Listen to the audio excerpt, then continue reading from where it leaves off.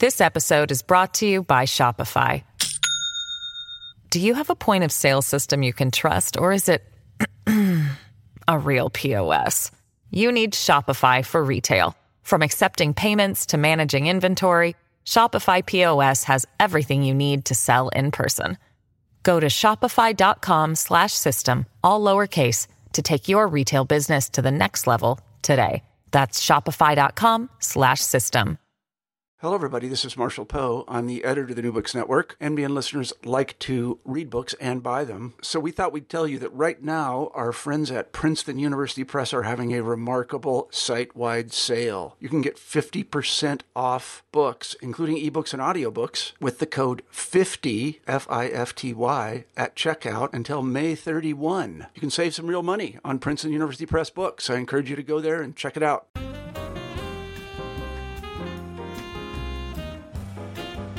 Welcome to New Books in Asian American Studies, a podcast channel on the New Books Network. I'm your host, Ian Shin. Today on our podcast, we have Uzma Qureshi speaking about her book, Redefining the Immigrant South, Indian and Pakistani Immigration to Houston During the Cold War, published in 2020 by the University of North Carolina Press. Uzma Qureshi is Associate Professor of History at Sam Houston State University, where she teaches courses on late 19th and 20th century U.S. history, with a focus on immigration and ethnicity. Coincidentally, immediately after we finished the interview, Uzma and I learned that while we were recording, Joe Biden had announced that he had selected Senator Kamala Harris of California to be his running mate for the Democratic ticket. Some listeners may know that Kamala Harris's mother, who passed away in 2009, was Indian, and that she came to the U.S. as a graduate student and received her PhD from UC Berkeley in nutrition and endocrinology in 1963. I mention this because, as it turns out, the vice presidential nominee of the Democratic Party is descended from the same generation of South Asian immigrants that Uzma Qureshi writes about in Redefining the Immigrant South. In our conversation, we talk about how international students from India and Pakistan strategized their own advancement through U.S. public diplomacy programs in the early Cold War, and how they eventually found their way to first urban and then suburban Houston. We also talk about how Uzma uses oral history interviews to deconstruct a tricky racial positioning of South Asians in the American South in the second half of the 20th century. Uzma proposes several concepts like interethnicity and brown flight that will be useful not only to scholars of Asian American history and Asian American studies, but also the history of the U.S. South, urban studies, immigration, and diplomatic history. I hope that you enjoy our conversation. Hello, everybody, and welcome back to New Books in Asian American Studies, a channel on the New Books Network. I'm Ian Shin, one of the hosts of the channel. Today, we're talking to Uzma Qureshi about her book, Redefining the Immigrant South, Indian and Pakistani Immigration to Houston During the Cold War. Uzma, welcome to the show. Hi, thank you. I'm glad to be here. We're very glad to have you. Uzma, I wonder if we could start, as we usually do, by having you tell us a little bit about yourself and your background. Well, I am an associate professor of history at Sam Houston State University. I just got tenure. So this sounds a little unfamiliar to roll out those words, associate professor. Congratulations. That's such wonderful news. Thank you. I specialize in immigration history and race and ethnicity within the 20th century, the long 20th century. Wonderful. And may I ask where you're from? And I know you did your training at Rice. Tell us a little bit about your path to where you are now. Well, I'm from Houston, so I guess it's unsurprising that that's what I work on, at least for my first project. I went to school in Houston. Rice is in Houston, but I also did my undergrad in Houston at the University of Houston. And then I was one of those fortunate few that was able to get an academic position within a stone's throw of my home city. So Sam Houston is north of the city, and I'm one of the only people in our department who's actually from Houston, or perhaps the only person. So that's sort of my background that way.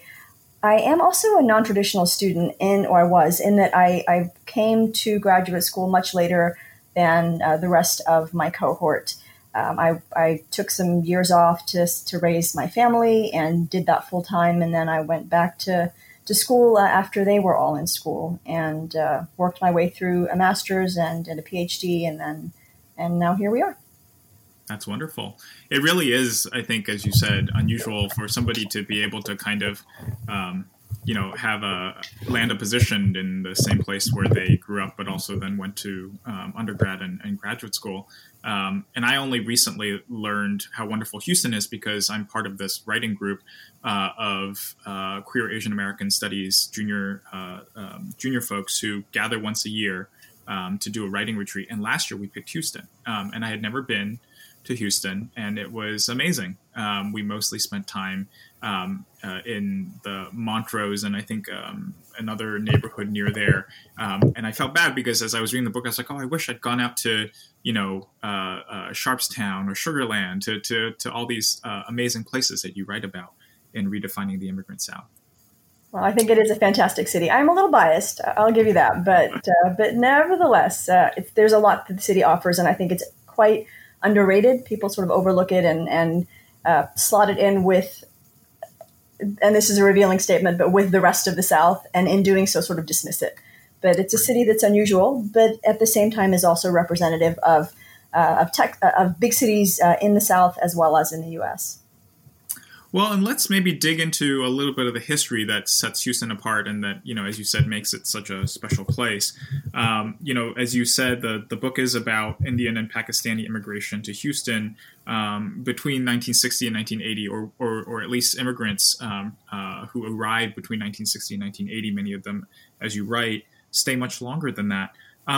I wonder if you can maybe start by telling us how you came to write this book. I imagine that it was part of your dissertation, and I know you've also published articles based on the book. How did this project come to you?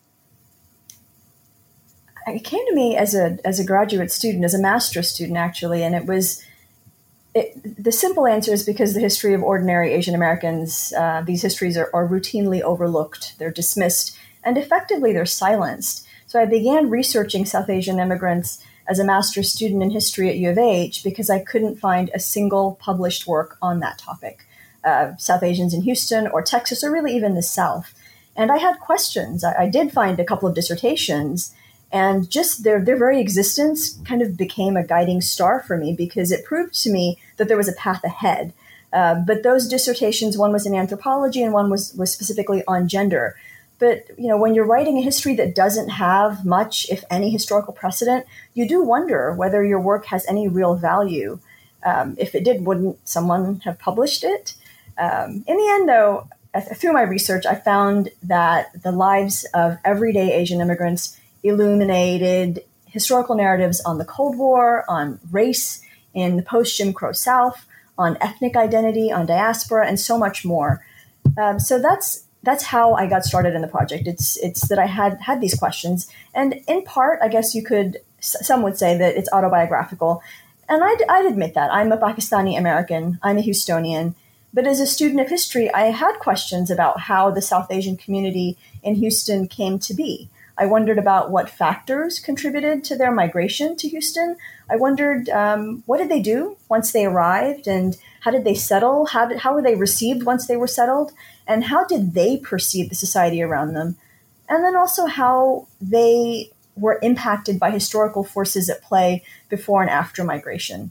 So in that way, it is autobiographical. At the same time, I wasn't alive in the 1960s, and I wasn't in Houston in the 1970s. And so this isn't my personal history. It's a history of a large pan-ethnic immigrant group that predated me, but one that I'm tied to and that I have certain insights into. Right. I wonder, and this goes off of what you were saying about all the different bodies of literature that this book touches on, the history of U.S. foreign relations, immigration, Asian American history, history of the American South, urban and suburban history. But since this is the New Books in Asian American Studies podcast, I wonder if I could get you to reflect a little bit, in relation to what you were saying earlier about the lack of scholarship on Asians, specifically South Asians, in the U.S. South. And I know that's changed a bit. We've had, a few more books. I'm thinking, for example, of Stephanie Hinterschütz's book, and some edited volumes that have come out. How do you think about Asian American history, or doing Asian American history or South Asian American history outside of the coasts, outside of California and New York, as the kind of major epicenters of the field? I would say partly it's exhausting because you have to look up every single thing, because there isn't a body of literature you can turn to look up even the simplest fact. But mostly it's exciting. I found that I actually enjoy working on projects that other people haven't really worked on. I like charting these new paths forward. So that is what keeps me going. And I find that I choose projects that don't have much work done in them. So, right. This South Asian, there are histories of South Asians, especially on the West Coast, because that's where the preponderance of their population has been historically, right? Through the early 1900s, and even after, there's a large population there. But not so much in the South. And I think that's part of how we as a nation and as historians prefer to define the South. Asian immigrants really don't factor into that. Moon Ho-jung, his work on Chinese immigrant labor, that is as far as you'll typically see the Asian immigrant sort of paradigm incorporated into Southern history, but it certainly doesn't incorporate typically South Asians, and not this late, not the recent sort of late 20th century, early 21st century. That work and there's a lot that's being done, not just on South Asians in the South, but on other non-white immigrant groups in the South. That's a burgeoning field, one that's really, I would say, just blowing up right now. And there's a lot of new work that's come out in this. Right. I think that's one of the reasons why I was so, and I'm sure you probably saw this in when it came out in May too, that the Asian Americans PBS documentary series that premiered earlier in the summer, in the very first episode, they highlight Vivek Bald's work and in fact show him visiting families in New Orleans who are descendants of Black and Indian or Black women and Indian peddlers. In New Orleans. And I think is one of the rare occasions, like you were saying, because I think the farthest that the field has done to incorporate some of the scholarship on Asians in the South is Moon Ho-jung's work on Chinese laborers during the Reconstruction. It was really great to see a high-profile, broadly accessible piece of work like the Asian Americans documentary feature that story and really feature it up front to remind people the existence of these communities, in the early 1900s. I totally agree. Vivek's work is just revelatory, and it's one that I've assigned both in my undergraduate classes and my graduate classes. And it's because students are they're shocked by the fact that this is also a part of American history. It's just so far outside of what they can even begin to conceive of. Right. I think on the other end, the other sort of pop culture reference that I was thinking of as I read the book was, and you're going to have to forgive me, you're probably tired of getting questions about it, is Indian Matchmaker, because it opens on Houston. The Netflix show that I think has made a little bit of a wave opens on Houston with an Indian American lawyer named Aparna. And there are references to their immigration to the city and talking about the number of degrees that her mother expected her to get. And so this emphasis on education and sort of middle-class status all goes to your book. So I was just thinking as I read the books, like, this taps into so many, kind of in the moment conversations that people are having in popular culture. I don't know if you've seen the show or I know it's caused some discussion among South Asian and South Asian American scholars. So I've definitely followed some of the conversations that have emerged out of the show, but I generally don't watch reality TV. I like my TV to be completely escapist and have no bearing in reality as much as possible. So that's fair. That's fair, especially when the world is already, dramatic enough as it is. Why don't we start by just as we talk about the book, thinking broadly about some of the major parameters around which you structured the book. And I want to sort of point to three things in particular, and there are other things that you mentioned in the intro, but three that struck me in particular were, first, your discussion of the terminology around South Asians, and in particular, the kind of, and we'll talk more in depth about interethnicity as a concept that you bring up later, the fact that, like Asian Americans, South Asian is also a politically constructed label. So I'd love to talk to you about that first. The second is about your oral history methodology, right? And this is something that, goes back to what we're talking about with Vivek Bald's work, that a lot of these histories, because they've been hidden or ignored or silenced, the methodologies that are involved in surfacing these histories is different than or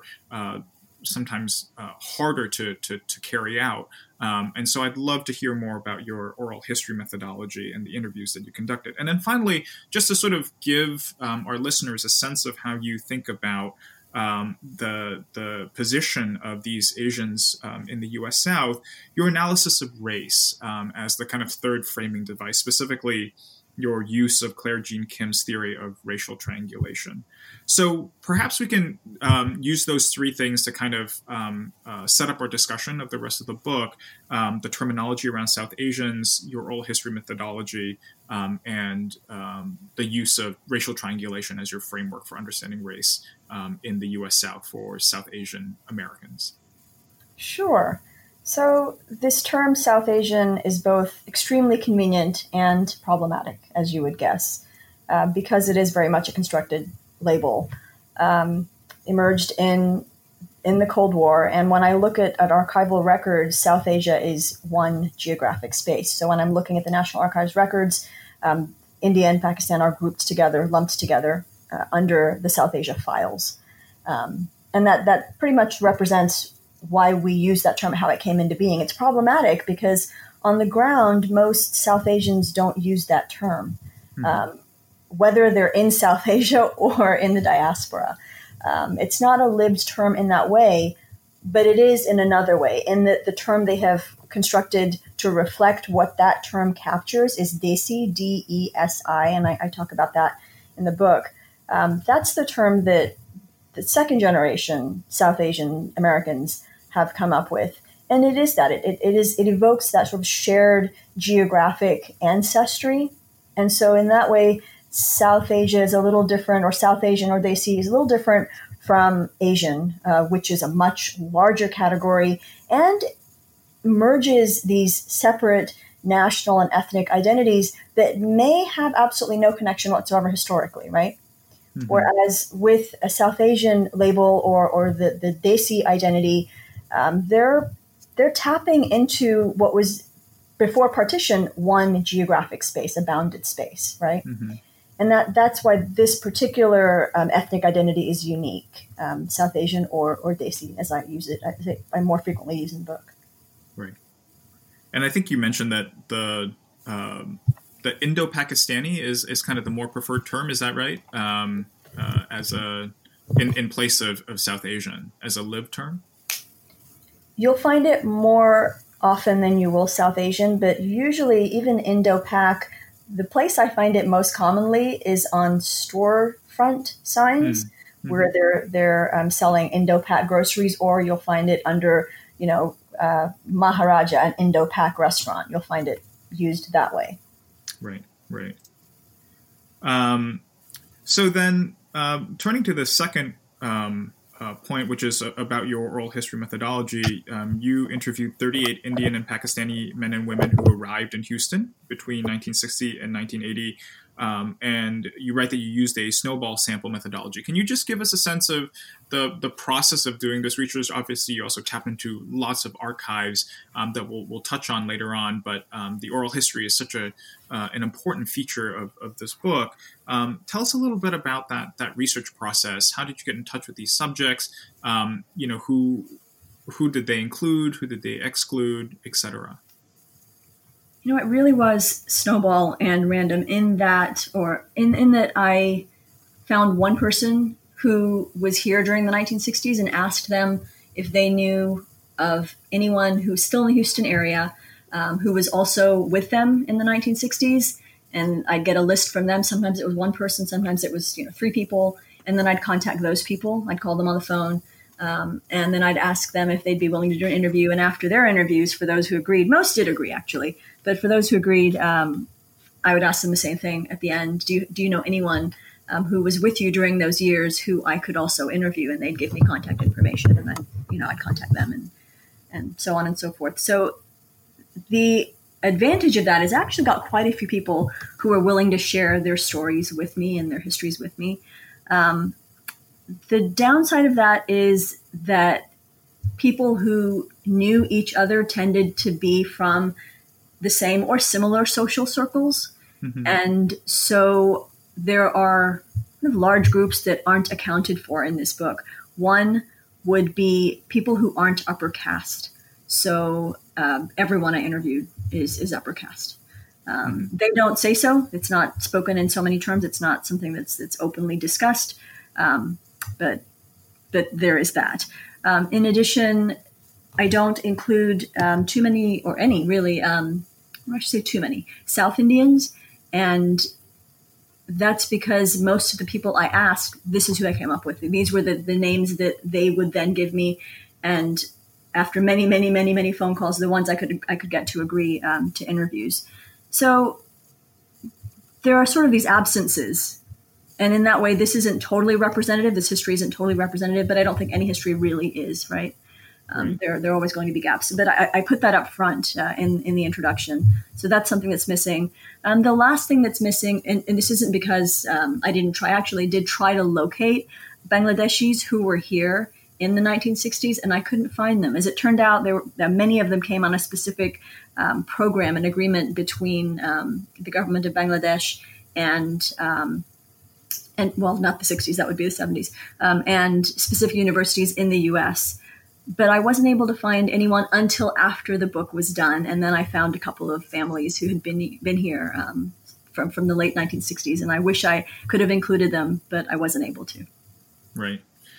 The research always continues to evolve, I think, even after the writing is done. So perhaps there'll be some kind of coda or a second edition that you can incorporate some more of these interviews. The last thing I'd mentioned was your understanding of Asians' racial positioning in the United States, and you have. You cite Claire Jean Kim, which some of our listeners may be familiar with. But if not, I wonder if you can just say a little bit about why her theory of racial triangulation is useful to you in thinking through South Asian immigrants and international students in Houston in the second half of the 20th century. Sure. Let me circle back really quickly, though, to the oral history component. I think I pointed out what the gaps are through oral history, but what I didn't point out was why it's such a strength for a history such as this one. And that's because when I first started the research, I was told, as are students of history, that you go to the archives. And so I did. I went to the archives. And this history wasn't there. There was nothing that I could find on South Asian immigrants. And so then I looked at the university archives because I knew that some of them had been students. And I was able to find some really valuable information on students. I was able to find a list of students. I was able to find their experiences through the International Students newsletter. I was also able to find where they lived because the university kept records of where these students lived. So I could pinpoint exactly where they lived when they moved to Houston as students. And this is how I was able to piece together the neighborhoods around the university that they resided in initially. So I was able to get quite a bit there, but it was very limited. It wasn't enough to flesh out a complete sort of narrative of South Asian immigration. And so I was, with the support of the Center for Public History at U of H, I was able to start conducting oral history interviews. And that's where I was really able to flesh out those experiences that would have been and that are unavailable in traditional archives, which typically house government records, or many archives, most, are reliant on donated collections, so letters, journals, things like that, but they're entirely voluntary. And if South Asian immigrants haven't donated those kinds of records, then they don't exist in archives. Right. So oral history was absolutely crucial to this project from its inception. And it was born as a master's thesis. But from then onward, as I've added to those oral histories, conducted more and more of them, I was able to really flesh that story out and be able to incorporate both the information I found in oral history with what I found in archives. That's wonderful. Yeah. So I think one of the ways in which this actually connects to the question I had about racial triangulation is actually because I think in many ways the oral history findings, are people's memories, right? Are people's sort of recollections, and what you have to do with those, or what you do in the book with those, is to set them up against the model minority myth, which many of our listeners will be familiar with. And you say specifically in the intro, I believe, that this narrative that you present in Redefining the Immigrant South refutes the model minority myth. And it shows, rather, that hierarchies of class and racial privilege were reinforced and maintained throughout the immigration process from South Asia to the United States in the mid to late 20th century. And I think that to me is so important, but also it strikes me as hard to do because, as a historian who mostly works with documents from the archives, I'm the unimaginative traditional kind of historian, it doesn't make me nervous to sort of push back against some of these recollections and memories because all of my sources are generally dead. Right. But what's interesting to me is, you have a refutation of the model minority myth, and you're really sort of trying to put your subjects within this larger context, which may make them kind of uncomfortable potentially, because that might clash with their understanding of who they are, how they recollect their own experiences when they first moved here, and the stories that they tell themselves, right, about their own racial positioning. In Houston in the 60s, 70s, and 80s. So I'm curious whether or not, how you sort of negotiated that process, whether that ever came up, as an oral historian, when you think about the kind of intersection of oral history methodology and your own use of the theory of racial triangulation. So when I interview immigrants, I tried to keep conversations as sort of organic and natural as possible. I don't interject academic speak. I don't interject jargon into it. I certainly don't bring up the model minority myth. And for that matter, I don't even introduce the word race into it. Mm-hmm. I preferred instead to just have a conversation about how they understood the trajectory of their lives and how they defined kind of the terms of their lives. What I found in going back and looking at these interviews and listening to them again is that race and class emerge time and time again, without them perhaps intentionally wanting that to be the case. That was the case. And so I did have what you're touching on actually could be uncomfortable. I had a bit of a personal wrangling. I had to figure out how to reconcile my interpretation of these interviews, of their words, with how they might prefer to be represented, and that those two things might not be consistent. One of my solutions was to anonymize all the interviews so that they are all pseudonyms, because almost everyone I interviewed, almost everyone is still alive, and I realized that some of the things they've said in these interviews, even though I got permission from every one of them, and every transcript was sent back to them, and interviewees read through every transcript and approved the transcript after the fact, and also had the right to pull their transcript out of a collection or a project if they chose to do so. But they gave their full permission. Regardless, I didn't want to embarrass anyone. That's not why I'm doing this. And so one of my solutions was to make it anonymous. The other solution really was to not read as much into this as perhaps others would have, as perhaps anthropologists would have. I tried instead to use direct quotes as much as possible and not assign meaning to what they were saying, but simply state that this is what they said. Got it. I think this is maybe a good time for us then to turn to the chapters of the book. And I want to note for listeners that the book begins with an introduction and then has a prologue that discusses a lot of the history that precedes the era that the book is focused on. And then before it ends with an epilogue, there are 6 chapters. The first chapter is entitled U.S. Ideological Linkages with Indians and Pakistanis 1950s to the mid-1960s. So maybe that's where we should start, and we'll just go through each of the chapters in turn. So the chapter here really focuses on public diplomacy programs of the 1950s that kind of primed the pump for migration of South Asians to the United States, to Houston specifically after 1965, which is kind of a marker that I think a lot of Asian American historians now are familiar with, especially after the 50th anniversary of the 1965 Immigration and Nationality Act. But you push that periodization a little bit earlier into the 1950s. So tell us a little bit about what is significant about the 1950s and public diplomacy programs that lead to the kind of migration that we see after 1965. This episode is brought to you by Shopify. Do you have a point of sale system you can trust, or is it a real POS? You need Shopify for retail. From accepting payments to managing inventory, Shopify POS has everything you need to sell in person.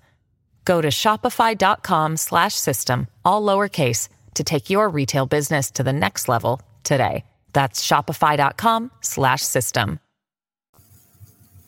So the 1965 Act, like you said, is often and conveniently the starting point for how we understand modern immigration to the U.S., right? It's everything changed in 65. And it did in terms of the numbers. But what my research finds, you said that I push it back to the 1950s. In fact, it's the sources that push it back, right? And it was when I went looking through documents in the National Archives that this became so apparent to me, so clear to me, that some of the things that interviewees had mentioned or just kind of casually raised in the interviews, but not that they didn't fully explain, perhaps because they couldn't, perhaps because it didn't seem significant to them. Those questions were answered in the archives. And by that, I mean that in the interviews, people mentioned that they went to libraries in India or in Pakistan, and it was in those libraries that they found information about American universities. Or they mentioned just in passing that there was an American visitor at their grade school, and that she had on the thing they remembered. They were very small children. They remembered that she wore hosiery, transparent hosiery, and they were so just engaged with this hosiery. It was fascinating to them as little children, and they hadn't seen that before. But the lingering question to me was, why are there American visitors in Pakistani grade schools, and why are Indian college students finding out about American universities at these libraries? What are these libraries? Mm-hmm. Why are these libraries there? And why are they carrying this material specifically? Right. So those questions weren't answered in the interviews. Those questions I found the answers to in the archives. And what I found was that the U.S. implemented a global program of public diplomacy in key countries, and some of these countries received far more funding than other countries. India and Pakistan were in the top 5 countries that received this level of funding, and because they were among these target countries, the United States Information Agency (USIA) oversaw the establishment of libraries, information centers, and then programs that were carried out through these libraries and information centers in both of those countries. These were massive programs of public diplomacy. They started in the late 40s. They were actually established during the Second World War as a wartime operation, but then they were expanded starting in the late 40s, and then especially during the 1950s. And so there was this revolving door of American lecturers, entertainers, athletes, experts, so university professors but this constant revolving door of people constantly visiting these two countries and speaking to audiences in both of those countries. And the overarching aim, was to convince these audiences that the United States was superior in terms of its standing against communism and against the Soviet Union. The background to that is that the Soviet Union was distributing anti-American propaganda in these countries. And so the U.S. felt the need to counteract that propaganda with essentially its own propaganda war, right? And so that's what's happening. So by the time 1965 rolls around, what has transpired is at least a decade and a half of very targeted, well-funded, extremely well-organized, and comprehensive public diplomacy. And it centers on the middle classes of both of those countries, India and Pakistan, but also especially on institutes of higher education and every level of education in between, so that American colleges are heavily and very directly promoted. For the first time in American history, the United States has a slew of people that go out and effectively say, come to the United States to attend university. These are the best colleges in the world. And the hope is that these students will go back to their countries and then promote America and democracy. Right.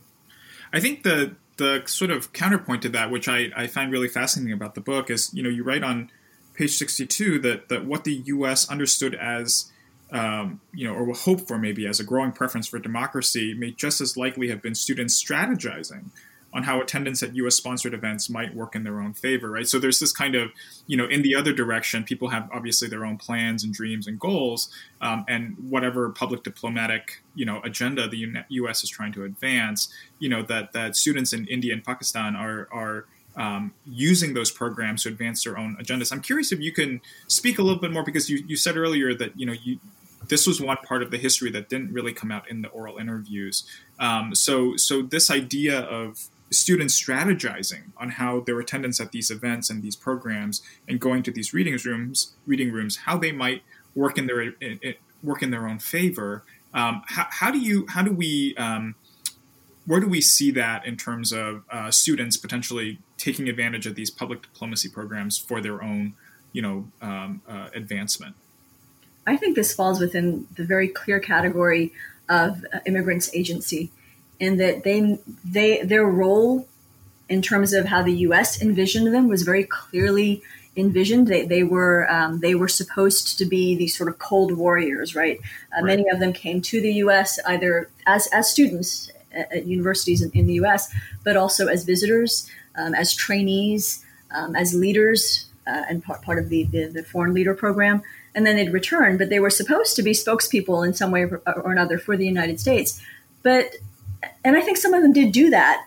But I think one thing that I found that was constant is that they mainly are trying to find a way that this helps them. And that's not a bad thing. It's not a judgment on them. But it is their own strategizing. They have a role to play here, and it's not just as tools or pawns of the U.S. government. They have their own kind of their own way of approaching these opportunities, of making these opportunities work for them. Right. Yeah, I really found enlightening your discussion of, I guess, the programs that grew out of the 1948 U.S. Information and Educational Exchange Act, the Smith-Mund Act, which I was not familiar with before, but that set up so many of these public diplomacy programs. And this really, again, sort of important dynamic between the agency of the students who are involved and the diplomats who are trying to advance a certain understanding of the United States and the world. This maybe brings us to chapter 2, which is entitled Getting Acquainted with the University and the City, 1960s to early 1970s. And here we bring our focus, or you bring your focus squarely on the University of Houston, as well as other universities within the city of Houston. And you write of the kind of racial calculations that South Asian international students make And I'm going to quote you here again because of the way that you pick up on this idea of strategizing. You write that they strategized to transcend the lowly forced status of Southern Blackness by emphasizing their own educational credentials and class standing, while some trivialize or completely dismiss the impact of race in their lives. So 2 questions maybe for us to talk about. One, for those who are not familiar with Houston and the University of Houston, if you could just say a little bit about why South Asian international students come to or choose the University of Houston. And then secondly, if you could say a little bit about these racial calculations. What is being calculated by these students after they arrive in Houston in the 1960s? Sure. So I think the big thing that should be addressed before we even jump into the content of that chapter is that how it transitions, how it serves as that transitional point in the book where we move from the global to the very local. So the first chapter is all about U.S. foreign policy in South Asia and public diplomacy in South Asia. But the way I transition to the local and jump from that writ large to what's going on at the University of Houston, like you say. So the way this transition is made is through the implications or the consequences of public diplomacy. So there's a robust body of literature on the history of U.S. public diplomacy. One of the books that I think is just fantastic on the question of public diplomacy globally is Hearts, Minds, and Voices by Jason Parker. And his is just one of several books on the topic. Kenneth Osgood also has a great book on this, as do others. There's also a robust body of literature on immigration to the U.S. after 1965, but I haven't found much that links the two. I haven't found anything really that links the consequences of public diplomacy as being immigration. Right. So that's how I take this leap from where the book begins geographically in India and Pakistan to Houston. And I jump into sort of the case study portion of the book. And that's an important, I think, transition to clarify because it's also one of the most important scholarly interventions of the book. Mm-hmm. So to jump into the content of that chapter itself, it focuses on the university because that's where a sizable proportion, I would say honestly the majority of South Asian immigrants who came to Houston, it's where they started out. In the late 1950s and in the early 1960s. Most of them came as students. I can't tell you how many people I interviewed and didn't interview who became leaders within the South Asian community, how many of them point their origins back to the University of Houston, saying I came there as an undergraduate or as a master's student or as a PhD student. And then over time, they became the leaders of the community. So it's important to emphasize that the university as a site of identity formation is crucial, both ethnically, because that's also where they formed ethnic community, but also what I focus on in this chapter from a race and class perspective. So to understand how the university plays a role in their lives, you want to understand how the university is situated in this city, what it means. And at this point in the early 1960s, it's a segregated city. And so the University of Houston is an all-white university. African-American students were pointed down the road to Texas Southern University. They were not permitted entry at the University of Houston, but these students were, the international students were. And even after the university accepted its first African-American students, South Asians, it still remained a largely a white university, especially at the graduate level. And many, if not most, of these students were graduate students, especially the Indian students. Pakistanis less so; they tended to be more undergraduate over time.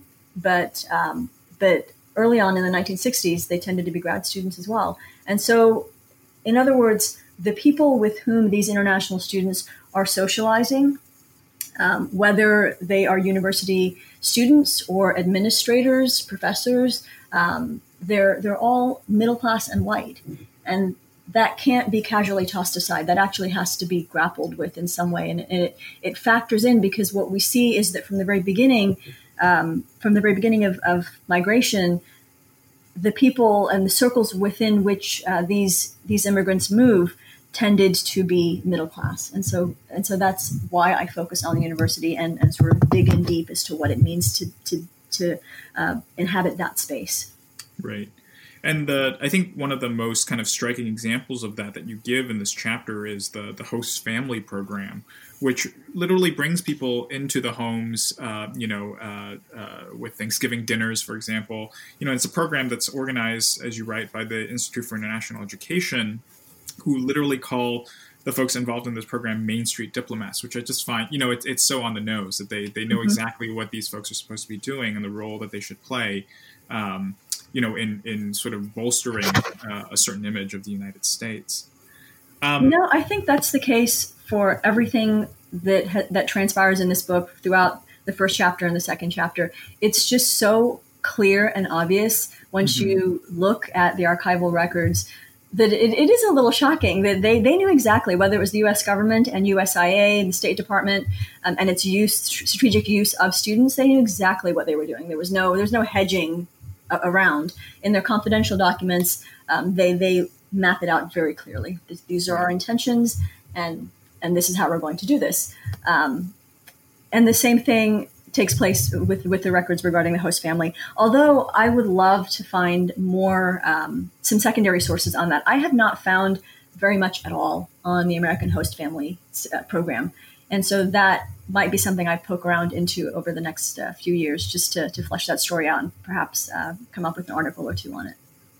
That would be really wonderful, I think, just because, I think there's the scholarship on kind of the state of the American family or state of the American home during the Cold War, and the way that, this links to both migration and foreign policy and foreign relations would be a really interesting intervention. I agree. On that body of scholarship. If I can maybe move us along to chapter 3, we're kind of moving along because there's so much to the book to discuss. But here in chapter 3, which is entitled "The Formation of Interethnic Community, 1960s to 1970s," I can't start this discussion up without, of course, pointing to the concept of interethnicity that you introduce actually in the introduction. Where you write that interethnicity is you define it as immigrants willingly sort of overlooking pre-migration national antagonisms, religious differences, and language barriers in order to create community in diaspora. And so here, obviously, we're drawing on kind of this idea of pan-ethnicity, or you're referencing it as well. But I wonder if you can maybe talk about chapter 3 in terms of the possibilities, but also the limitations of interethnicity among Indian and Pakistani students at the University of Houston during this period. Sure. So with interethnicity, it is a form of pan-ethnicity. But the difference is, and I mentioned this earlier in the interview, that with pan-ethnicity, it's a much broader identity, and it doesn't necessarily rely on shared pasts or shared histories from ascending region. Whereas here, with interethnicity, it definitely relies on that, on these sort of pre-migration identities. They're resurrected, they're reconstructed, they're recast, and differences are overlooked to create this identity in diaspora. Are there limitations? Absolutely. And those limitations go right back to descending countries, right?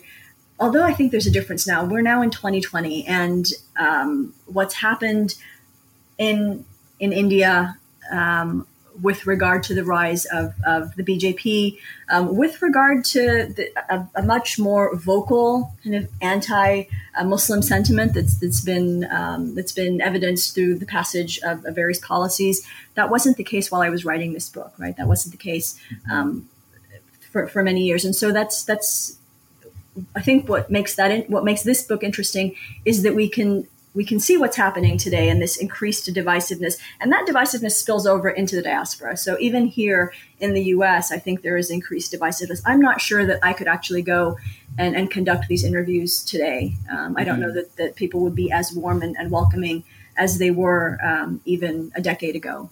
But they were pretty warm and welcoming a decade ago then. And so I was able to conduct those interviews. What the book shows is that these kinds of tensions aren't fixed. They're not natural. They are constructed, and that it doesn't have to be this way. We can look at the 60s and the 70s and look at a time when this identity served this sort of bridging purpose, right? It brought these communities together. although I don't want to read too much into that. In very substantial, significant ways, they remained, I hate to use the word divided because, I don't know, it sort of speaks to, and perhaps it's just too negative a connotation, but in very significant ways, they lived, they formed separate communities as well. I'll say that they produced community independently of each other as well as with each other. So that religion, for example, is one of the ways that proved a dividing line, although not always the case. There are more Muslims in India than there are in Pakistan in terms of just the sheer numbers, right? So that's not a very clear dividing line, but it could be, and in some instances it was. Another way that those identities emerged differently is as the community numbers increased, as there were more and more of them, their specific ethnic organizations increased activities that appealed specifically to Indians or Pakistanis.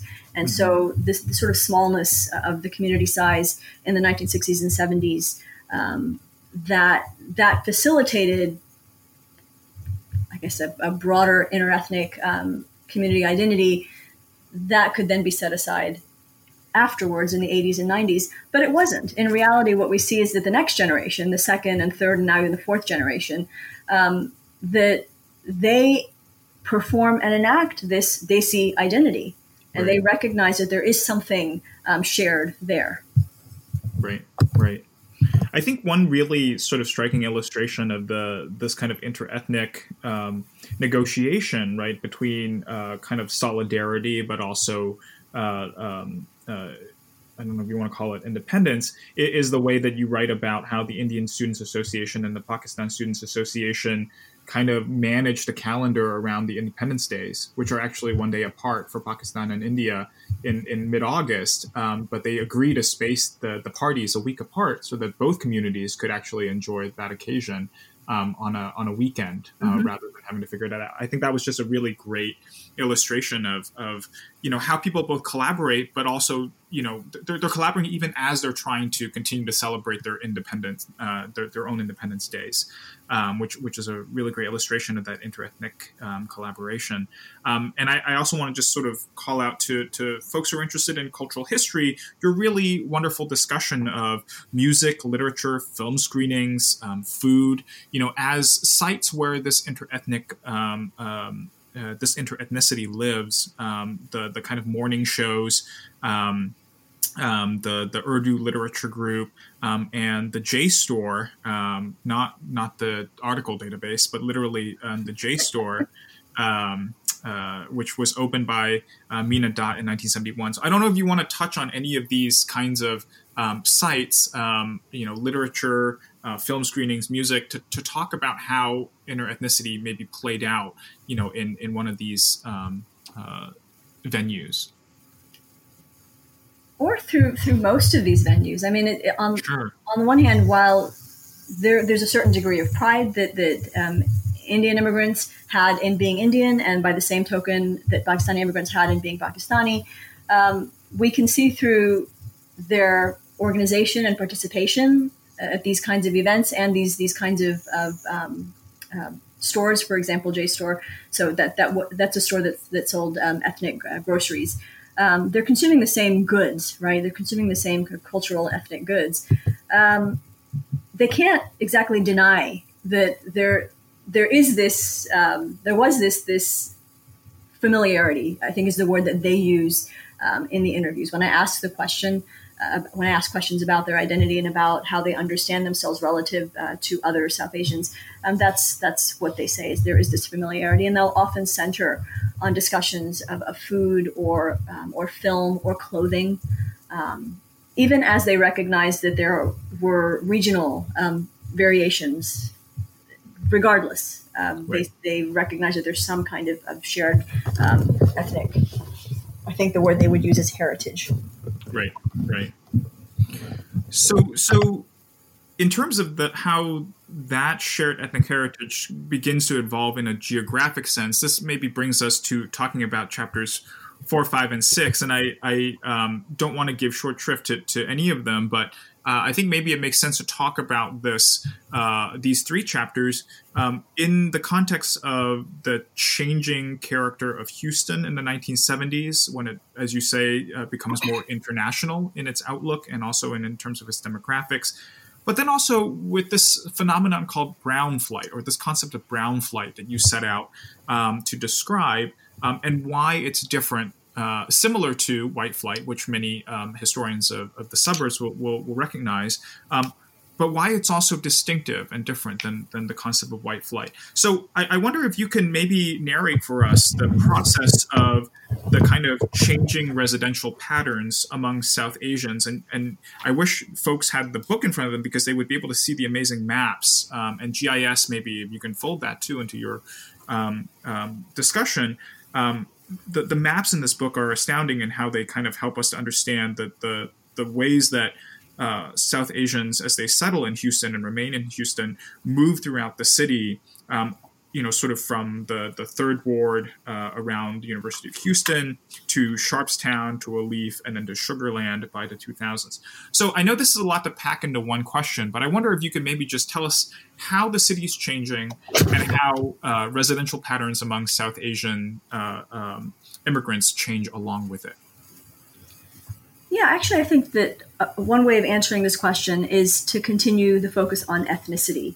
And so while I map out in the first couple of chapters how these productions of ethnic identity play a substantial role in shaping kind of the lives of South Asians in Houston, ethnic identity doesn't ever really go away. And in fact, the way that I distinguish brown flight from white flight is that component. It is ethnicity. So that where white flight is largely kind of more conventionally defined as flight historically from the inner cities of the U.S. into suburbs that do not have a large population of African Americans. And this took place over the course of the 60s, especially in the U.S. In Houston, it takes place a little bit later, and it coincides with, uncoincidentally, it coincides with the desegregation of public schools here. So while Houston is, I guess, its growth takes place a little later, its major growth, a little later than some of the other cities that are more established, like Chicago or Detroit, for example. And so as its neighborhoods are developed, they're developed closer into the inner city, obviously. And over time, as the population expands and as neighborhoods diversify racially and ethnically, more affluent populations that were in those neighborhoods push out to other neighborhoods. And so that moving line of the suburbs continually pushes outward and outward and outward. Houston is defined by sprawl. It is the classic sprawl city. It sprawls over thousands of miles. It is square miles. It's unbelievably huge. And that's part of it. Part of it is that there are no natural boundaries or barriers around the city, nothing really keeping it hemmed in. There are no mountains, no big rivers that would keep it contained. There's a national forest to the north of it. And so Houston will never go past that national forest. And then there's the coast, Galveston, down on the southeast. But between Houston and that southeast coast, there's a lot of space. And then to the west and the south, there is just space. And so it just has continually pushed out for people who are fleeing the desegregation of public schools in the city. There were ample neighborhoods of new homes, new subdivisions built in the 70s, built in the 80s, continually built even today. And so Houston's white population fell precipitously over the course of the 70s. And the numbers of white residents in Houston just dropped. And along with that, as they moved out to suburbs, so did Asian immigrants. But the difference is that for Asian immigrants, moving to specific suburbs in part was to escape desegregating schools, but was also in part to reinforce ethnic community. And so they were moving to where other co-ethnics resided. Alief is the first sort of large ethnic suburb, ethnoburb in that way. Something like 40% of all of the Asian residents of Alief were Indian. I don't have numbers on the Pakistanis in ALEAF in the 1980s because the census doesn't provide those numbers.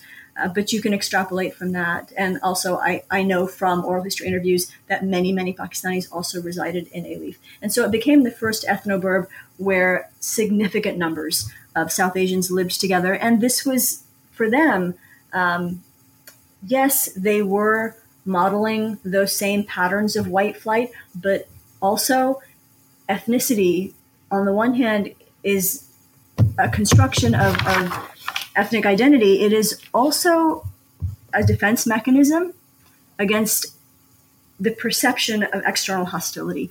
And so with this feeling that others weren't as welcoming to them, they clustered together residentially in these spaces and that's what I call brown flight. It's on top of the sort of underlying white flight intent. In addition to the imperatives of white flight, brown flight has this additional, very important layer. It's sort of an additional layer that intersects with what already exists. Right. So I guess maybe to bring us closer to concluding the book, you alluded earlier to the way in which school decisions, schooling becomes a major issue for residential decisions where people decide to settle. You talk about education as cultural capital in two ways, both as a vehicle for upward social mobility, but also as a claim, an existing claim to high status.